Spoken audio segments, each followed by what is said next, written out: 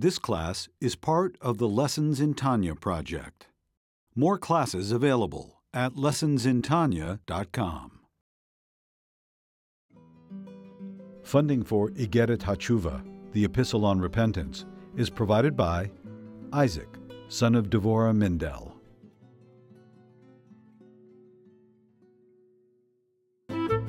Lessons in Tanya. The Tanya of Rabbi Schneur Zalman of Liadi, taught by Rabbi Ben Zion Krasniansky. Tanya's text elucidated by Rabbi Yosef Weinberg.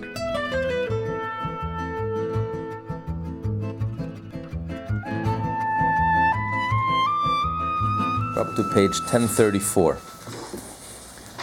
In the third part of the Tanya, the letter of Teshuvah. Until now, he explained the concept of repentance in detail, what it involves, what's the essence of the mitzvah, what is a complete repentance, what one has to do even after he has a complete repentance, in order to come back in God's good graces, restore the chemistry, restore the trust, restore the connection. But he says now he's going to explain on a deeper level, understanding the soul of the idea of Teshuvah.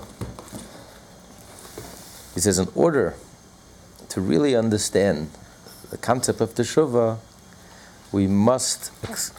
it has to be explained thoroughly and comprehensively. To understand what Teshuvah means, to understand the secret of Teshuvah. The way the Zohar discusses Teshuvah. Like anything else, it's only when you have the soul that the body comes alive. To really understand the concept, after you've covered it thoroughly, in a purely legal point of view, you have to go a little deeper to truly understand Teshuvah and that it should really resonate and you should really connect with it. Personally, you have to get to the secret of the word Teshuvah. What is the deeper understanding of the idea of Teshuvah? So he quotes the Zohar. The Zohar says, Teshuvah is Tashuv Hey. You have to restore, you have to return the Hey.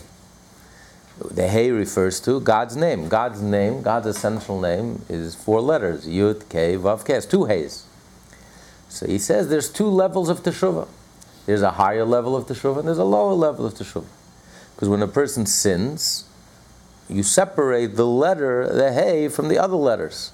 So the lower level of Teshuvah is restoring, reconnecting, putting back the Hey that you removed from the first 3 letters, the Yud, Kei, Vav, and bringing it back. The higher level of Teshuvah is restoring the first Hey, which became disconnected from the Yud, and you have to restore it. And this is what the Zohar explains, the concept of Teshuvah. So he says, in order to truly understand the idea of Teshuvah, the only way to truly understand the idea of Teshuvah is by first understanding the secret of Teshuvah, the soul of Teshuvah, the deeper understanding of Teshuvah. The simple understanding of Teshuvah is, you messed up, you have to fix it. You did something wrong. You have to make a firm resolve, that you're never going to do it again. You're never going to mess up again. You learned your lesson. You're changing. You're going to change your behavior. That's the basic, elemental, core, simple level of Teshuvah. You're going to change. From now on, you're a different person. You're going to change your behavior. And also, you have to clean up your mess. Everything that we do has an effect. We create scars. We create spiritual scars, psychological scars. You have to mend, you have to fix what you've destroyed. So that's the technical understanding of Teshuvah. Why is it important to achieve the basic level of Teshuvah? Why is it important to understand the higher level of Teshuvah? The most lofty, a tshuva which not only applies to sinners, but a tshuva that even applies to the tzaddik, the righteous one, who never sinned. Because teshuvah on the deepest level refers to, as I'll quote later, refers to the soul going back to its source. The soul going back, reconnecting to its source, to Hashem. And in that sense, teshuvah is a way of life. Teshuvah is not just for sinners. If you've sinned, then you do teshuvah. But teshuvah precedes the mitzvah. Teshuvah is a way of life. Teshuvah is, as King Solomon says at the end of Ecclesiastics, that the soul returns back to its source. That's our life mission. That's our life statement. Our mission statement is to return the soul to its previous state. What do you mean, return the soul to its previous state? Because when the soul enters into the body, the soul becomes disconnected or detached. Consciously become disconnected and detached from your source. You're an independent entity. God blew into the nostrils and He gave him a soul. But the soul doesn't feel its source. The soul feels like an independent entity. But what is the source of the soul? Before God blew, the breath was contained within God, was part of God. So the origin of the soul, the source of the soul is... The soul is so connected to its source, it's inseparable from its source. It's one with God. It's God's breath, that God blew His breath into man's nostrils. So, where was that breath before He blew it? The breath comes from within you. So it was within God. The breath was part of God. So man's soul was part of God, inseparable from God. It was completely part of, and one with God. So when King Solomon says that the soul returns to its source, what do you mean the soul returns to its source? The breath returns to its original state, which is before God blew the breath, when the breath was within God, when the breath was one and inseparable and connected with God. It was one with God. All there was God. You couldn't separate the breath from God. Before you breathe, your breath is part of you. Before you breathe out, it's part of you. Inseparable. So the soul was completely one and inseparable from God. The simple level of teshuvah is that you have to change your behavior. You have to make sure to do the right thing. You have to make sure not to do something that's wrong. And if you did something wrong, if you violated a sin of omission, you didn't do the right thing, or a sin of commission, you did something wrong, so you have to fix it, you have to change, you have to make sure to change your behavior. You'll never repeat the bad behavior. You have to recommit. And then you have to fix the mess, clean the mess, clean up, heal the wound. That's the lower level of teshuvah. The higher level of teshuvah. But even when you fix the mess, so what are you fixing? You're going back to the level that you were before you sinned. You didn't sin, you didn't do anything wrong, you're doing everything that's right, but you're still a separate entity. You're an entity that's separate from God and obeying. You're a good soldier, you're a loyal servant, you're doing everything that you're supposed to be doing. But you're separate. You're a separate entity. But you're an entity that's in tune, that's obeying, that knows that you have to do the right thing. But you're still a separate entity that's listening to Hashem. The higher level of teshuvah is to reach the level of the soul, to return the soul back to its original state, before the soul was separated from God, when the soul was completely one and inseparable from God.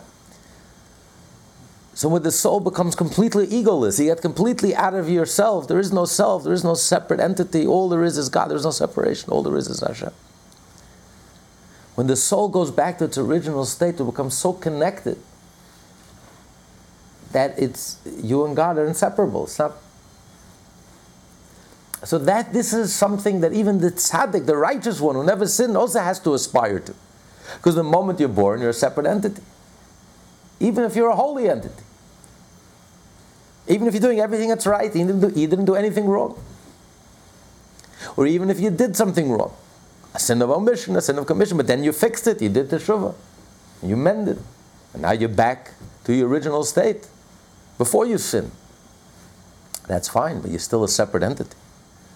What the soul aspires to is to reach a much deeper cleavage, to cleave and to connect with Hashem, to become one and inseparable from Hashem. Like one entity, inseparable. We become like a half. That's marriage. Marriage is half, two half souls. What's a half? Or the covenant. When Avraham made a covenant with Hashem, the first covenant is called the covenant of the pieces. Because he took an animal and cut it in half, and Avraham walked in the middle, and Hashem's presence via the fire also walked through the middle. It was in the middle. They met in the middle. What's the idea of cutting something in half? What's the idea of a half? What happens when you cut something in half? Share. What's a half? A half is nothing. A half is nothing. When you take an animal and cut it in half, when you take a person and slice him in half, you have nothing. You don't have half. You have a dead animal, you have nothing. You can't have half. What do you mean half? Half means that it's inseparable. It's not you take two ropes and you tie it together. Two ropes and tie it together is a friendship. You have a friendship. Two independent people, two separate people, and we're good friends. We join the same political party, we join hands, we join forces, we're working together, we're partners, we're close, we're very close, but still it's two separate entities. A half shows something much deeper. A half means you're nothing without the other person. It's not I am a complete entity and icing on the cake. I also have friendships and I also have social relations. That's like icing on the cake. A half means I am nothing without the other person. What's half? Half is nothing. We're inseparable. Just like the two halves, they're inseparable. The right hand, the left hand, they're inseparable. It's not like the right hand and the left hand are good friends. They shake hands together. They're inseparable from each other. The left hand hurts, my right hand feels it. I mean, we're all connected. It's one. You become one and inseparable.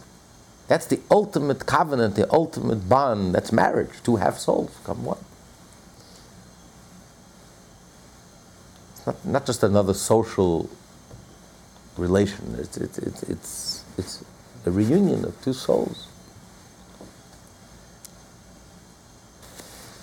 So that's what the soul aspires to. The soul aspires to become one with Hashem. To go beyond your ego, to go beyond yourself, not only even your holy self, even a holy self, an obedient servant of Hashem, an obedient soldier, who's doing everything that's right, and is obeying and is listening. Never sinned, is righteous. Or if he sinned, then you fixed it up. You got your act together, you changed, you mended, you even got back in God's good graces, you accomplished all of the above. And the trust is back and the chemistry is back, but it's still, you're a separate entity that obeys God, that's obedient. That's not what the soul aspires to. What the soul aspires to is the higher level of teshuvah. This is a way of life. Teshuvah is a way of life. As it says in Ethics of Our Fathers, Rabbi Yaakov says that teshuvah ma'asim tovim. Teshuvah comes before repentance. Teshuvah, to return, comes before good deeds. This is what propels and motivates the good deeds. It's a way of life. To be able to the soul wants to, aspires to reconnect with God the way the soul was before the soul entered into the body, before God blew the soul into the nostrils, before the soul became separate from its source. You want to go back like the breath, when the breath is within the person before it is separated. When the breath is within God, the soul is within God before God blew it, before it became separated. You want to become completely one with God. That's the higher level of teshuvah. When the person becomes completely one with Hashem. So what Alter Rebbe is saying here, that in order to truly understand the simple level of teshuvah, the level of teshuvah that we discussed in the first 3 chapters. Fixing, mending, healing, changing your behavior. In order to accomplish even that simple level of teshuvah, changing negative behavior, the truth is that it has to be founded on something deeper. It has to be founded on this yearning that every Jew has deep down to connect with Hashem. Even the lowest level of teshuvah, when a person repents because he's afraid, I don't want to start up with God. Hey, God is stronger than me. He's the big boss. He's going to beat me up if I don't do the right thing. I'm afraid. There's consequences, I don't want to mess. I trust him. It says in the Torah, if you do this, this happens. If you do this happens. Wait, am I a fool? Who am I going to trust? The New York Times or the Torah? Is it even a contest? What kind of question is that? My father used to say, don't believe anything you read in the paper. Even the date is a lie because it was published yesterday. Except the price maybe. But the Torah, everything the Torah tells us is true. It has a 3,800-year track record. Every letter, every word.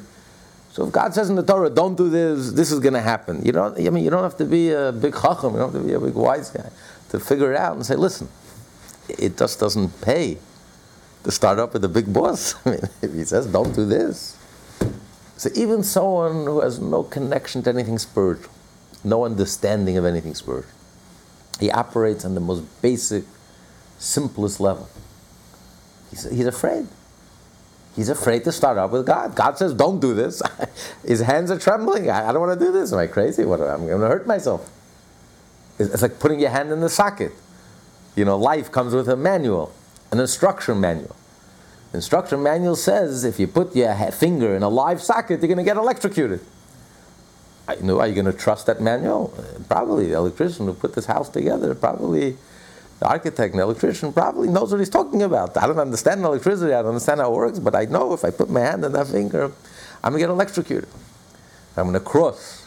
When the light is red and I'm going to cross, I can get run over. No, I don't follow instructions. I'm independent. I want to learn the hard way. Okay, learn the hard way. Cross the street. Put your finger in the socket. So it doesn't take a big wise person to figure it out and say, listen, God says, if I sin, I'm putting my finger in the socket, I'm electrocuting myself, I'm hurting myself, I'm harming myself, I'm damaging myself. I'm not going to do it. And if I did it, I better repent and get my act together. I'm sorry. I will never do it again. I made a mistake and I'll never do it again because I'm afraid. I don't want to get hurt. That's the most, in a way, it's almost egotistical, animalistic. You're not thinking about anything godly. You're not thinking about anything soul, spirituality. You're thinking about yourself. I don't want to get hurt. All I care about is myself. But I want to be safe. But the truth is that even in that level of teshuvah, the simplest, basic, most minimal level of teshuvah, of repentance, if you scratch beneath the surface, you'll discover that in that teshuvah lies the higher level of teshuvah. Because ultimately, the ultimate reason, why does a Jew change? Why does a Jew do the right thing? Why does a Jew avoid doing something that's wrong? Ultimately, it's because the soul yearns. Every Jew has a piece of the divine essence. And the soul yearns to be connected with Hashem. Ultimately, the soul yearns, as King Solomon says, to go back to his original state, the way the soul was before it became disconnected. That's what we're all about. That's what we're yearning for. That's what we're looking for. As the fourth Lubavitcher Rebbe says, when a Jew groans, krechshes, some physical problem that he has, the truth is that in that krech, in that groan, lies the highest level of teshuvah. He thinks he's brokenhearted because his bills are too overwhelming, or because his foot hurts, or that hurts, this problem. But the truth is, when a Jew gives a sigh, in that sigh lies a deep feeling of regret, or a deep feeling of what he's really sighing about.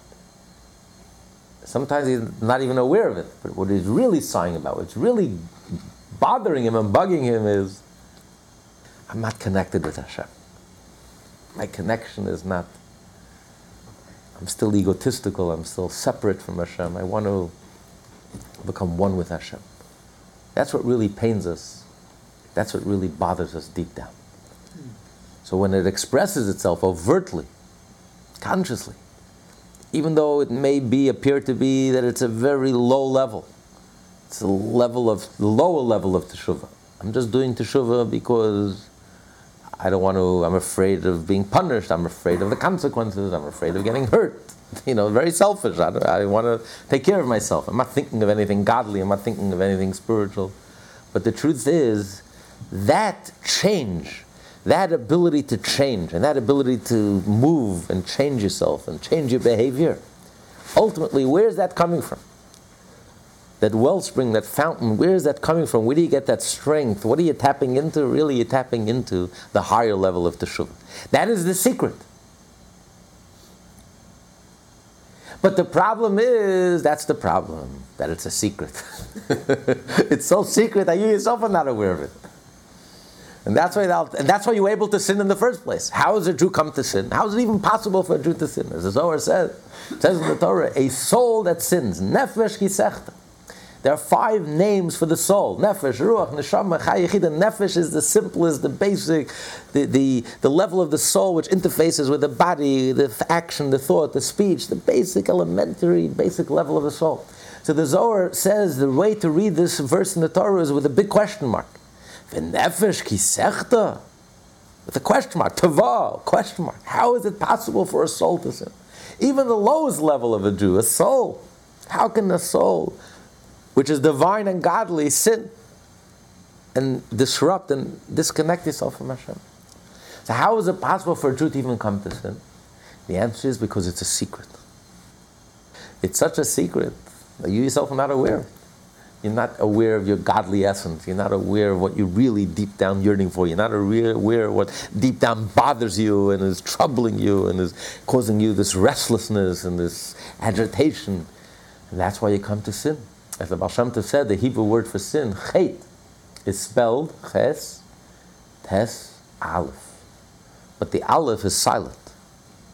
It could have been written just ches, tes. The aleph doesn't add anything. It's completely silent. Chet. The answer is because how is it possible for a Jew to sin? It's only because the aleph, which refers to Hashem, is hidden, is silent. You don't feel the aleph. Were you to feel the aleph, were you to feel the godly spark that's located at the center of your being, you wouldn't even come to sin. How would it be even possible to sin? Does a cow jump into fire?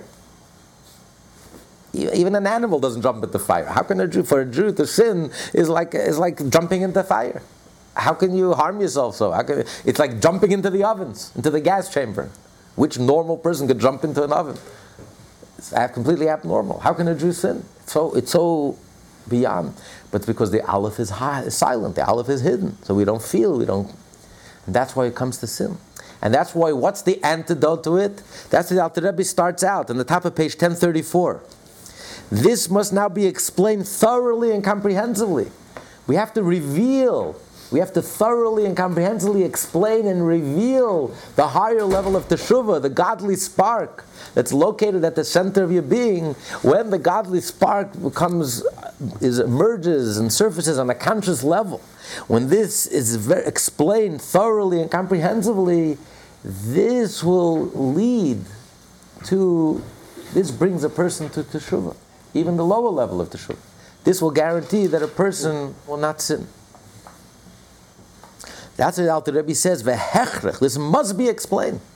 This is the only way. And this is the real energy, the real force behind even the lowest level of teshuvah.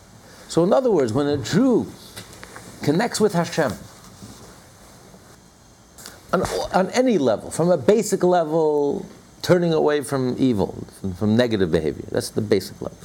A higher level of returning to Hashem is doing good deeds. And doing good deeds, going beyond your nature. Pushing yourself to go beyond your comfort zone. Not just doing good deeds, but going beyond your nature. Doing more than pushing yourself, learning that extra few minutes, doing that extra mitzvah, giving that extra penny to charity. It's pushing yourself. Or whether you're studying Torah, because by studying Torah you become intimate and you become one with Hashem. So whatever it may be, ultimately, in all of these levels, a Jew has to feel that what is this really all about? It's really something godly. I'm really yearning to connect with Hashem. Because my essence is godly, my being is godly. And therefore, I want to act godly. And I want to speak godly. And I want to think godly. So even in the lowest level of teshuvah, there has to be some connection, some inkling, some awareness, some consciousness of the higher level of teshuvah. And the Alter Rebbe says, this must be. Because this is the only thing that will guarantee that the teshuvah is real. Even the lowest level, the basic, minimal level of teshuvah that we discussed in the first 3 chapters is real, is lasting. And this is the ultimate motivation behind teshuvah. That's why the Alter Rebbe starts right away explaining the Zohar. He says to truly understand, to truly get what teshuvah is, and to truly understand the inner processes, what really happens, what's really going on, the inner dynamics, what's really going on, what's really bothering us, what's really pushing us, what's really motivating us. It's not just God is going to punish me, lightning is going to strike, and don't mess with God, and God is real, and don't put your hand in the socket or else you're going to get electrocuted. I mean, yeah, that's true. But what's really behind all of this is something much, much more profound, much deeper. It's a yearning for godliness. It's a yearning for the soul to go back to its original state. Before God blew into man's nostril, when that breath was still part of God, inseparable from God, where the soul is yearning to become completely one with Hashem. And that's really what a Jew is all about. And you see that expressed even in the most basic, the most mundane, the simplest, even the lowest level of teshuvah. This is really what's behind all of this, behind the level of teshuvah. Okay, and then we started. He says also to understand what it says in the Zohar. It says in the Zohar, in page 1034, it says in the Zohar that teshuvah does not help for anyone who violates the covenant and for the wasteful emission of semen. He says it's very strange. This is what's written in the Zohar in a few places, not in all places, in a few places, in more than one place. According to one version, the Zohar says that the teshuvah helps with the exception for the sin of wasteful emission.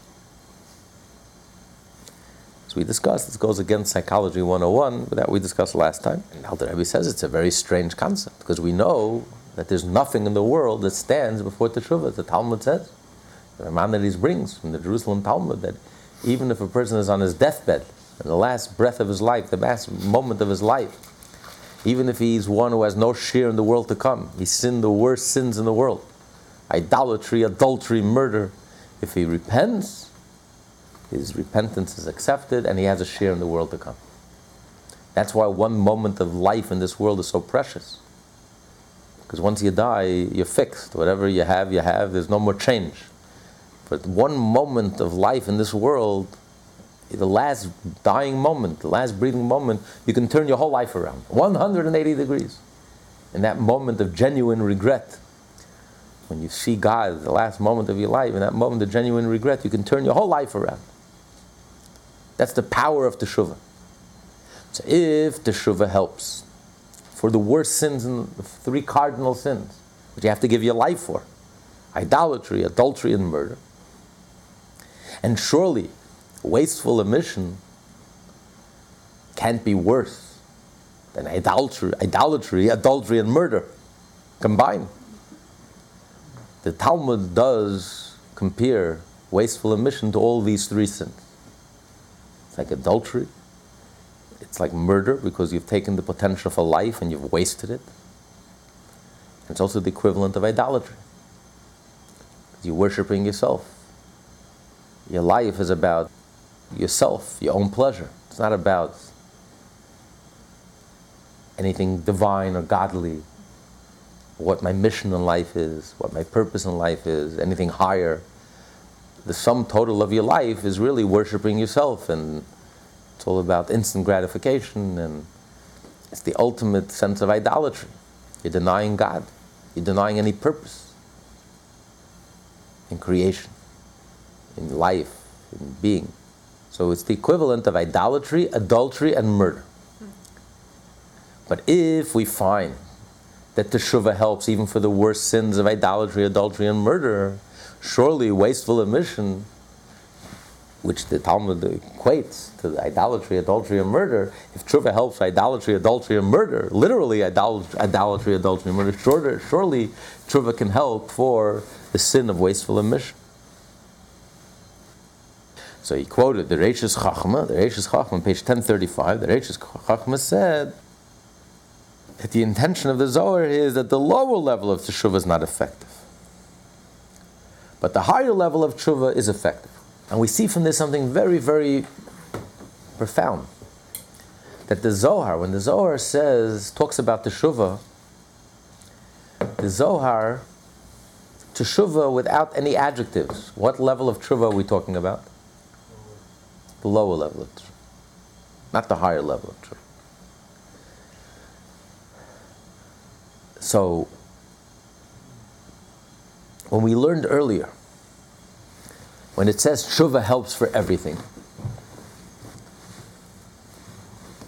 and yet the Zohar says in two places that teshuvah doesn't help for the sin of wasteful emission. For the sin of wasteful emission, you need a higher level of teshuvah. On the other hand, the Talmud says teshuvah helps for everything, including idolatry, adultery, and murder, surely including wasteful emission. And yet the Zohar says teshuvah doesn't help.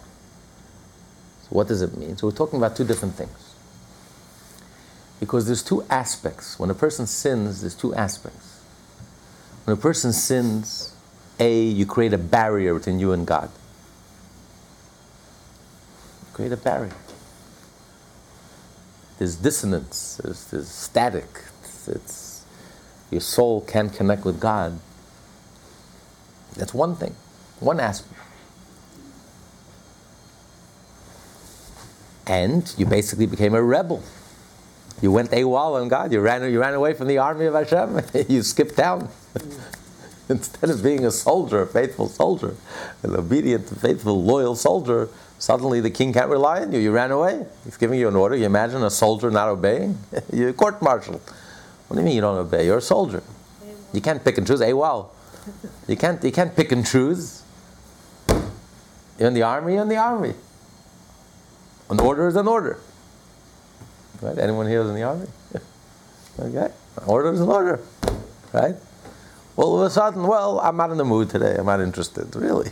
It's not the way the army works. Either you're a faithful soldier or you're not. So the moment you don't listen, you're AWOL. You're not. And for that, teshuvah helps immediately. The moment you change and you say, from now on I'm going to listen. I'm going to follow my commandments and follow order and follow commands, you immediately re-accept. Because you've re-enlisted and you're forgiven. Fine. You messed up, fine, but now you've regretted what you've done and you have realized a mistake and you've made a firm resolution from now on you're going to change. So that you're accepted. But then there's another problem, another aspect, like we learned earlier in chapter 1. How about the mess that you created? Besides the personal disobedience and the personal rebellion, you've rebelled against the king, When you sin, when you do an act of commission, you sin, you've actually created a huge mess. Created the scar in your soul, in the universe, in Hashem. Because we're so connected, everything that we do has such an effect, such an impact. And here you see, even a person who's been sinning for decades, his sin still has an impact because he's so connected. So you have to clean up the mess. So that's what the Zohar is referring to. In order to clean up the mess, the impact of wasteful emission is so profound, as we learned in the first part of Tanya, the end of chapter 7, you can go to lessons in Tanya, the end of chapter 7, that the impact in a certain sense is even worse than all the other sins associated with sexuality, with immoral sins. The damage that's done through wasteful emission, in a certain sense, is the worst. So for that you have to clean up. How do you mend for all that? You've taken the opportunity for life and you've wasted it. How do you take something that the Talmud says is the equivalent of idolatry, adultery, and murder, all three combined? So, okay, you went a while and now you're re-enlisted and you've been accepted back. That's fine. That's good for you. But how about the mess that you created? The damage that you've done? The havoc that you've reaped? How do you make up for that? For that, the lower level of teshuvah is not enough. For that, you need a higher level of teshuvah. That's what the Zohar means. But of course, the lower level of teshuvah is effective. That you no longer, you're reconnected, you're re-enlisted, you're reconnected, you've torn down the barrier between you and Hashem. That, even the lowest level of teshuvah helps. But in order to mend the damage that you've done for this sin, and this sin alone, you need the higher level of teshuvah. The highest level of teshuvah. So again, Alter Rebbe is saying here, he's reinforcing what he just started saying, that the teshuvah, whenever he's talking about teshuvah, we refer to the lower level of teshuvah. But in order to truly get to the lower level of teshuvah, to understand the lower level of teshuvah, you really have to understand the higher level of teshuvah. Because even in the lower level of teshuvah, there has to be some of the element of the higher level of teshuvah. There has to be some godly feeling, some godly connection. It's not just about ego. Okay, God is going to hurt me, God, lightning is going to strike, and if I do this, I'm going to get hurt. Don't mess with God. God is more powerful than me, and I'm smart enough to realize it. God is the creator. He's my cause. He's the omnipotent, the omniscient, He's the almighty, all-powerful, and if He says He's going to hurt me, I better watch out, and I better take His word for it, and I better do what's right, or else. That can't be, that's not what it's all about. That's all ego. I'm doing it because I don't want to get hurt. It's animalistic. It's egotistical. It's natural. There's nothing godly about it. There has to be a godly element in every Jew and in everything that a Jew does. Especially in teshuvah, even the lowest level of teshuvah. There has to be that element of, I'm trying to reconnect. Ultimately, it's about reconnecting. It's not just about paying my debts, paying my dues, getting back in God's good graces. It's about connecting. It's a godly connection. Because that's my essence, that's what I'm all about. So even on the lowest level, and the truth is, even if you're not aware of it, the truth is that is ultimately what motivates a Jew. Why would a Jew change? Ultimately, it's because you have a godly essence. And that's what's driving you, and that's what's propelling you, and that's what's motivating you, whether you're aware of it or not. That's the truth. And in a certain sense, you see that in the lowest level of teshuvah even more so than in the other level of teshuvah, because the basic, elemental, simple level of teshuvah, where you change your behavior, you make a drastic change, 180-degree change. Before I was doing something wrong, and now I resolve I'm going to change, and from now on I'll never do this again, and I'm going to promise God that from now on I'm going to... That change is a very drastic change. That change is really going totally out of your ego. That's genuine. So in a certain sense, that expresses the deepest connection of a Jew to God, the deepest yearning of a Jew to God. What's the deepest yearning of a Jew? As King Solomon says at the end of Ecclesiastes, my soul wants to return to the level, the way it was before it came into this world, when it was completely one with God. Where is that expressed most? When the Jew breaks himself, when he's very coarse and crass and egotistical and materialistic and mired in his negativity and his sin, and yet he breaks loose and he breaks free only for God's sake. So he thinks he's doing it because he's afraid of punishment, because he's afraid of putting his hand into the electrical socket that's going to get electrocuted. But the truth is, what's really driving and motivating you? You're doing it for God's sake. Because you want to get out of your ego. You want to become one with Hashem. So even in the lowest level of teshuvah, what you see expressed is really the highest level of teshuvah. And that's why, in a certain sense, even the lowest level of teshuvah, as the Talmud says, simple language, nothing stops teshuvah. Teshuvah helps for everything. And whenever we say teshuvah, we establish, what does teshuvah mean? The lower level of teshuvah. That even the lowest level of teshuvah, nothing stops, nothing interferes, nothing can get in the way of the teshuvah. Even idolatry, adultery, and murder. And surely wasteful emission, which is the equivalent of all the three. So even the lower level of teshuvah contains within it the seeds of the higher level of teshuvah. So therefore, even the atonement that the Zohar is speaking about, that in order to achieve an atonement, you need for wasteful emission, you must have the higher level of teshuvah. Even that level, the seeds for that is already found even in the lower level of teshuvah.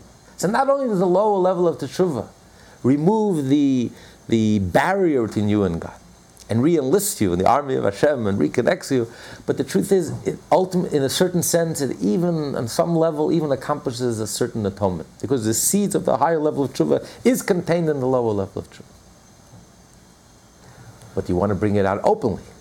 In order to bring it out openly, and then the healing and the cleansing could be complete and total and conscious.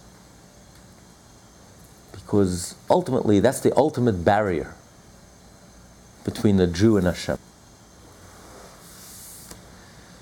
The test of how connected we are with Hashem is our intimate life, our sexual life, the way we behave behind closed doors, in the privacy of our mind, in our homes. A Jew who lives a compartmentalized life, where in the synagogue, in the public, you behave one way, and in private, you behave a different way.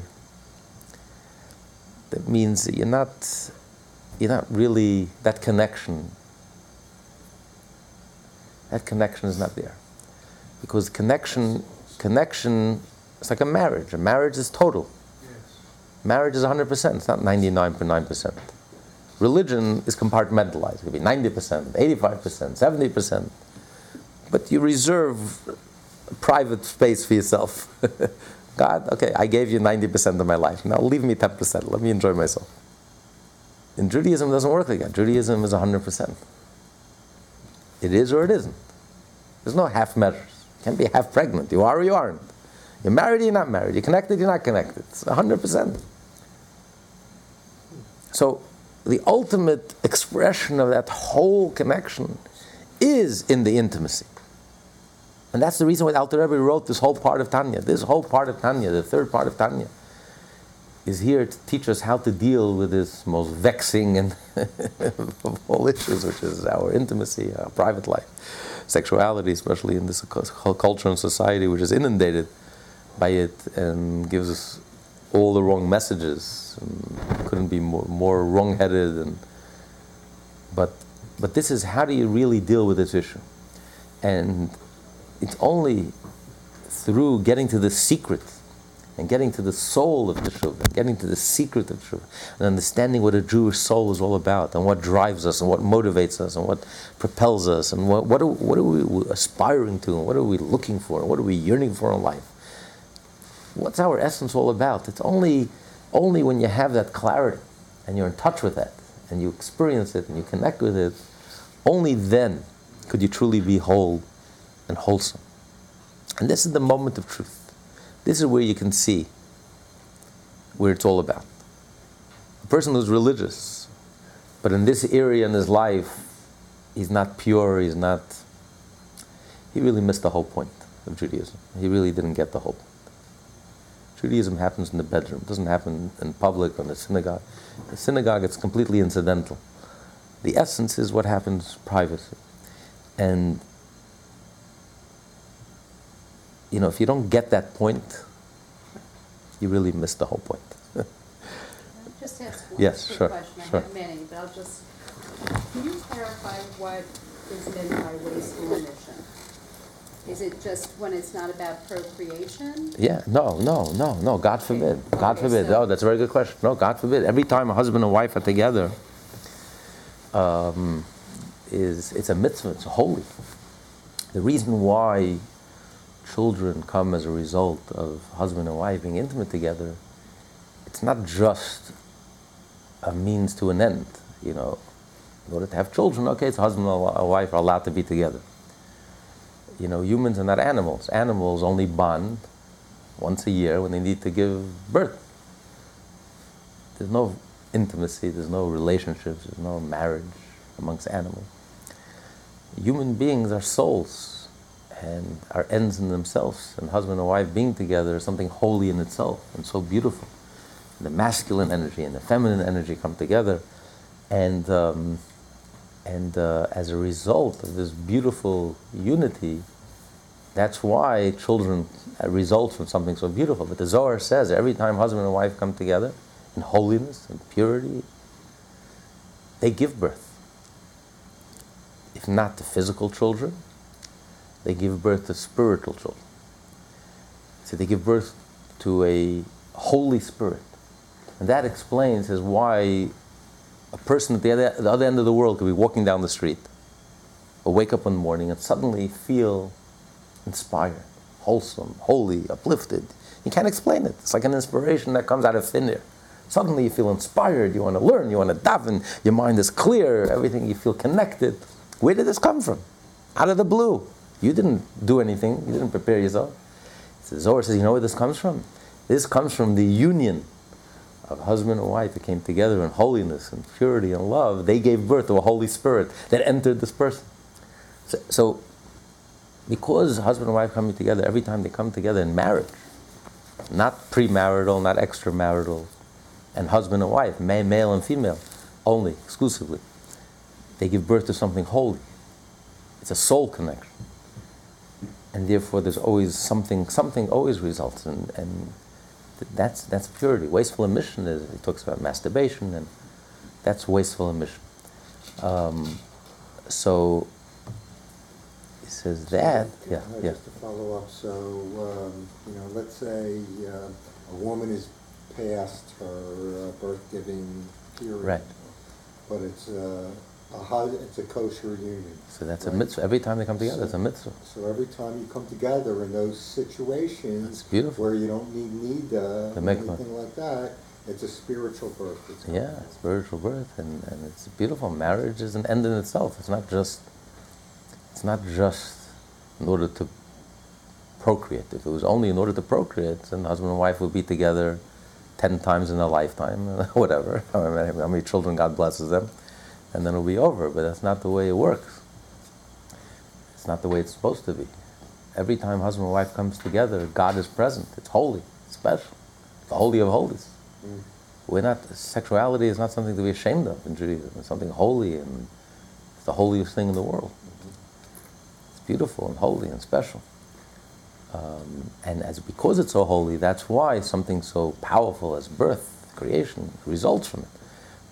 But every time husband and wife are together, and they're married, and marriage is something eternal, they're strengthening the marriage, reinforcing the marriage, reinforcing the connection, expressing that connection, that soul connection, that unconditional love, and that's holy, and Hashem is present.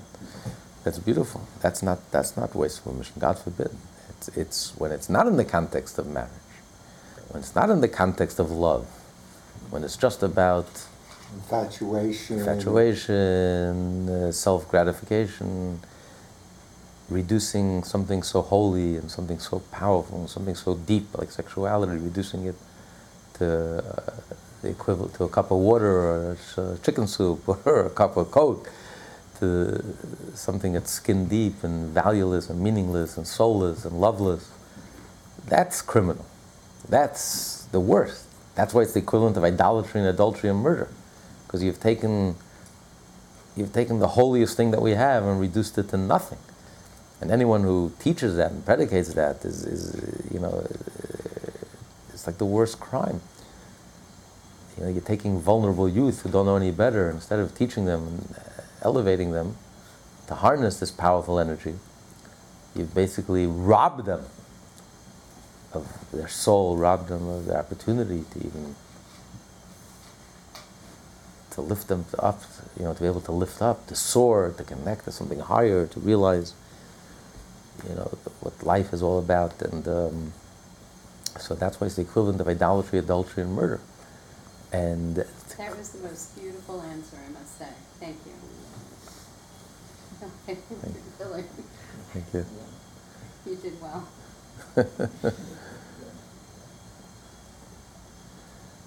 When they teach sex education in schools, they have to teach Tanya. That's what they have to teach.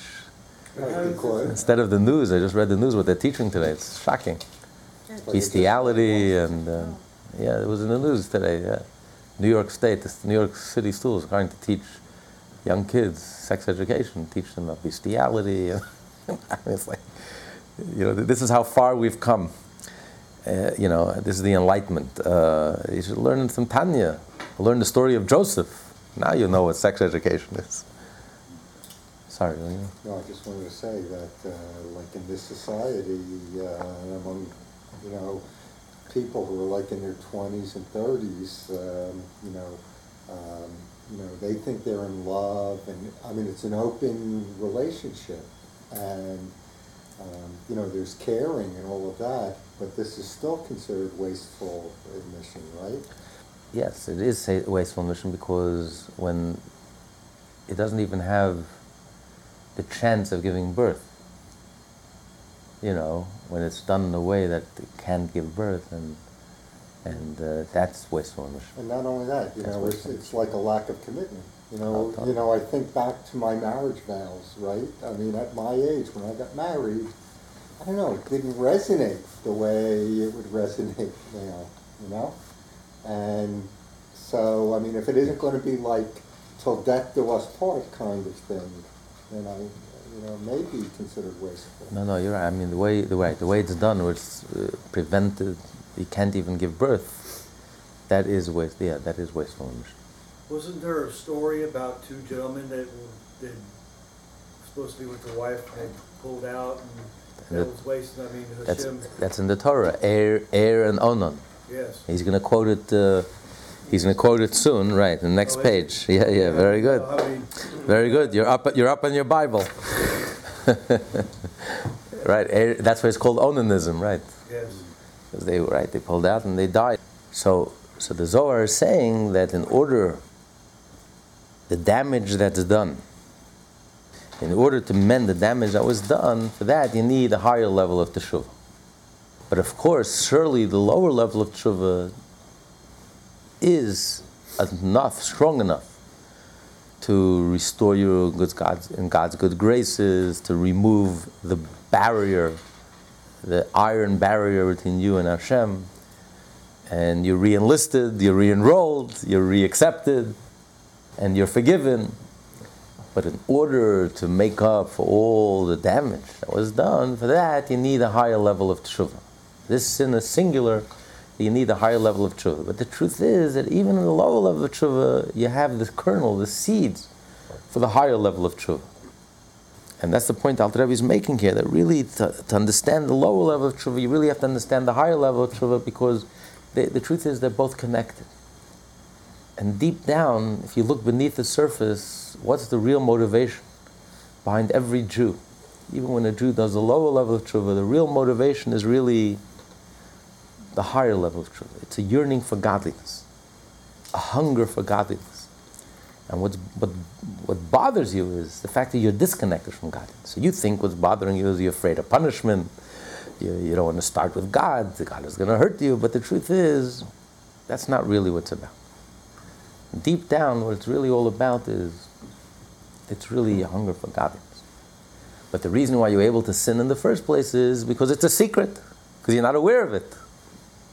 Consciously, you don't feel that. Consciously, you're still stuck in this prison. You're still limited, and you're thinking about ego and self, and very animalistic. I don't want to get hurt. I don't want God to punish me. I'm afraid of the consequence.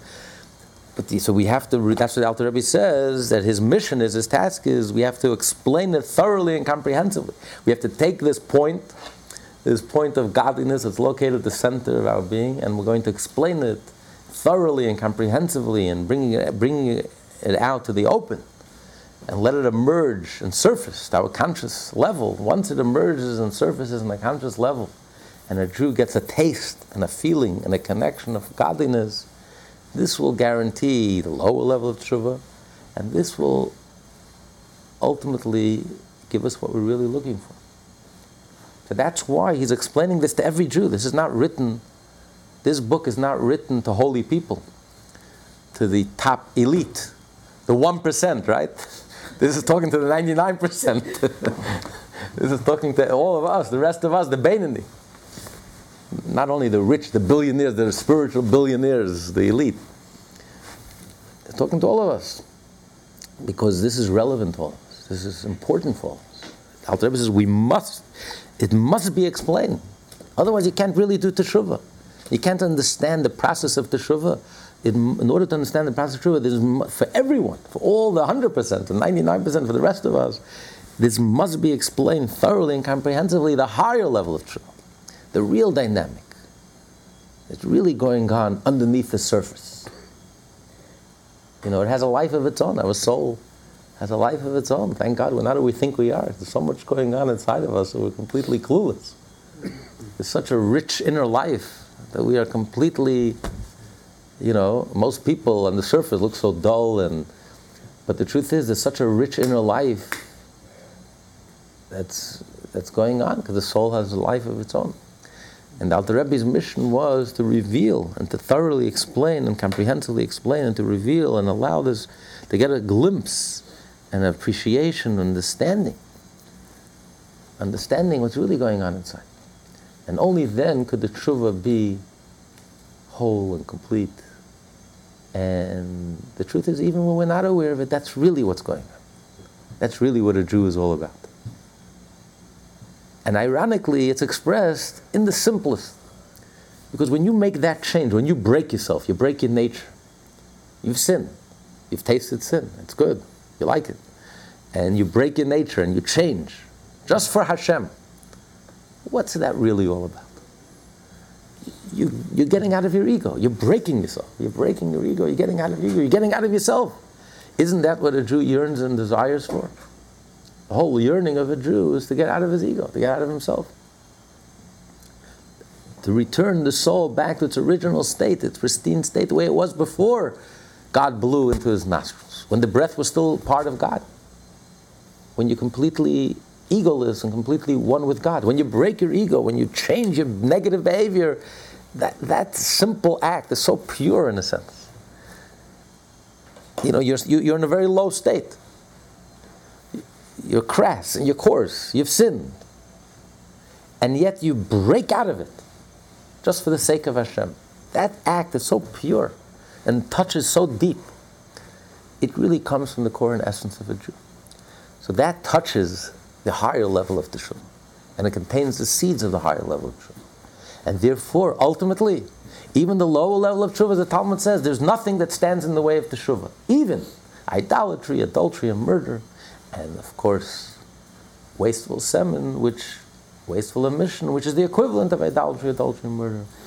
That even the lower level of tshuva, in a certain sense, also accomplishes the atonement. Also accomplishes the atonement and the cleansing because it contains within it the higher level of tshuva. So there is nothing that stands in the way of tshuva. So the Alter Rebbe says, so in order to understand all of this, to be able to understand all of this, And he says, and then we're going to continue next week because we're going to have an evening service. Someone has a yard site, so we'll stop here in a minute and take questions. But next week we're going to continue. The Alter Rebbe says also to understand, to get to grasp even a minute glimmer of this, page 1035. He says, in order to understand this, we have to understand the concept of when the Torah says that if you certain sins, the penalty is kares, your soul is cut off from its source, or death in the hands of heaven. And yet we find that there are many people who sin and live happily ever after. The worst sins, and they don't die, and they live very happy lives, have very comfortable lives, untroubled, wrinkle-free, smooth lives, no problem. When the Torah says you get cut off. So let's open for questions and answers, and we'll learn this piece next week. Yeah. The cleaning up your mess part on the Tshuva, Rabbi. Yeah. The other thing of sinning is very often it's hurting somebody else, and so not only leaving a scar in the universe and everything, and there are sometimes you can't take that back. Your buddy, the Rabbi Bucket, told the story about Lashon Hara, where you throw break a pillow into the air and the feathers go out. You can't get them back in. And how do you deal? That's a very good question, very good point. The sins between man and man, in order to fix, let's say you stole money, it's very nice, you make a resolution, you're never going to steal again, but you still have to return the money that you've stolen. And if you don't return the money, so firstly, you haven't fixed the damage that you've done, and secondly, the sincerity of your change is also questionable. What do you mean you made a resolution never to steal again, but you didn't return all the millions that you've already stolen? So it's not a genuine. But the truth is, even if you return the money, you have to obtain their forgiveness. You hurt them, so it's not enough. Even Yom Kippur, even Hashem can't forgive you. You have to get the other person to forgive you. What if you sin, the other person dies? You insulted another person, he dies. You have to go to his grave, you have to take 1 million of Jews with you, and you have to ask him forgiveness.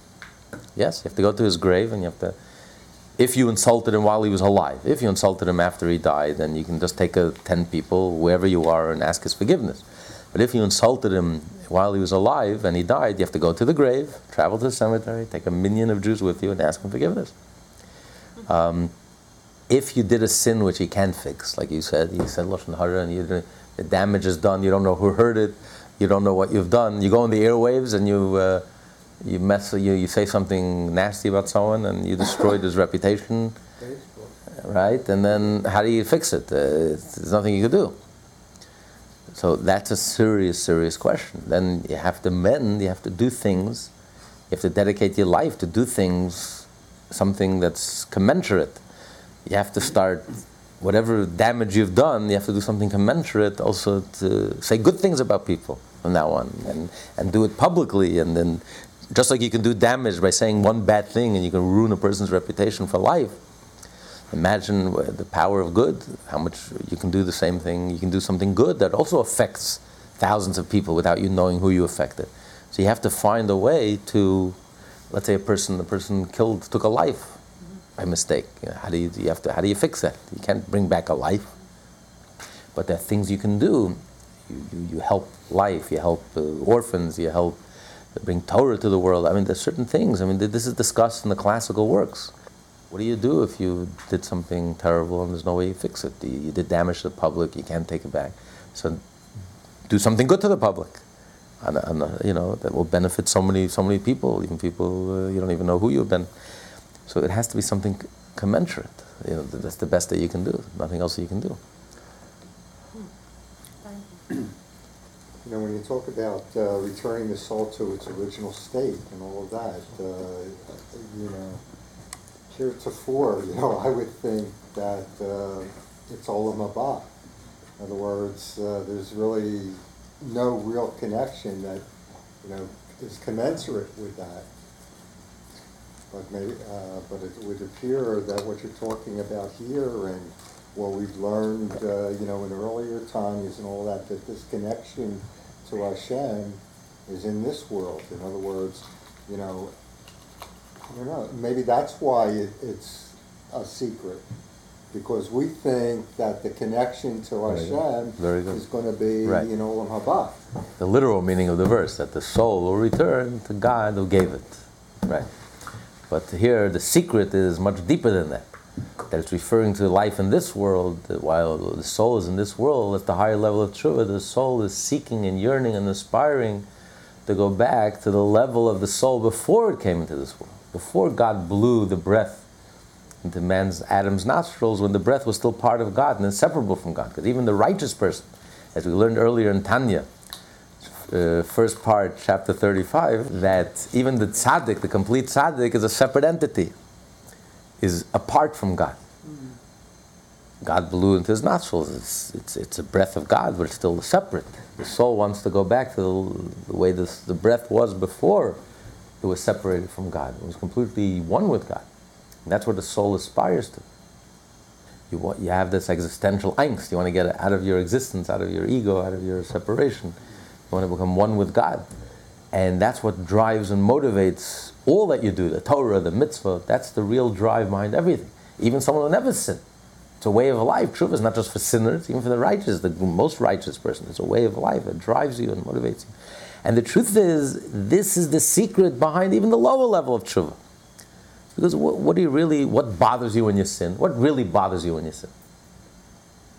It's not just that you messed up, you're going to get punished. What really bothers you is because you're godly. And therefore you're allergic to sin. It bothers you.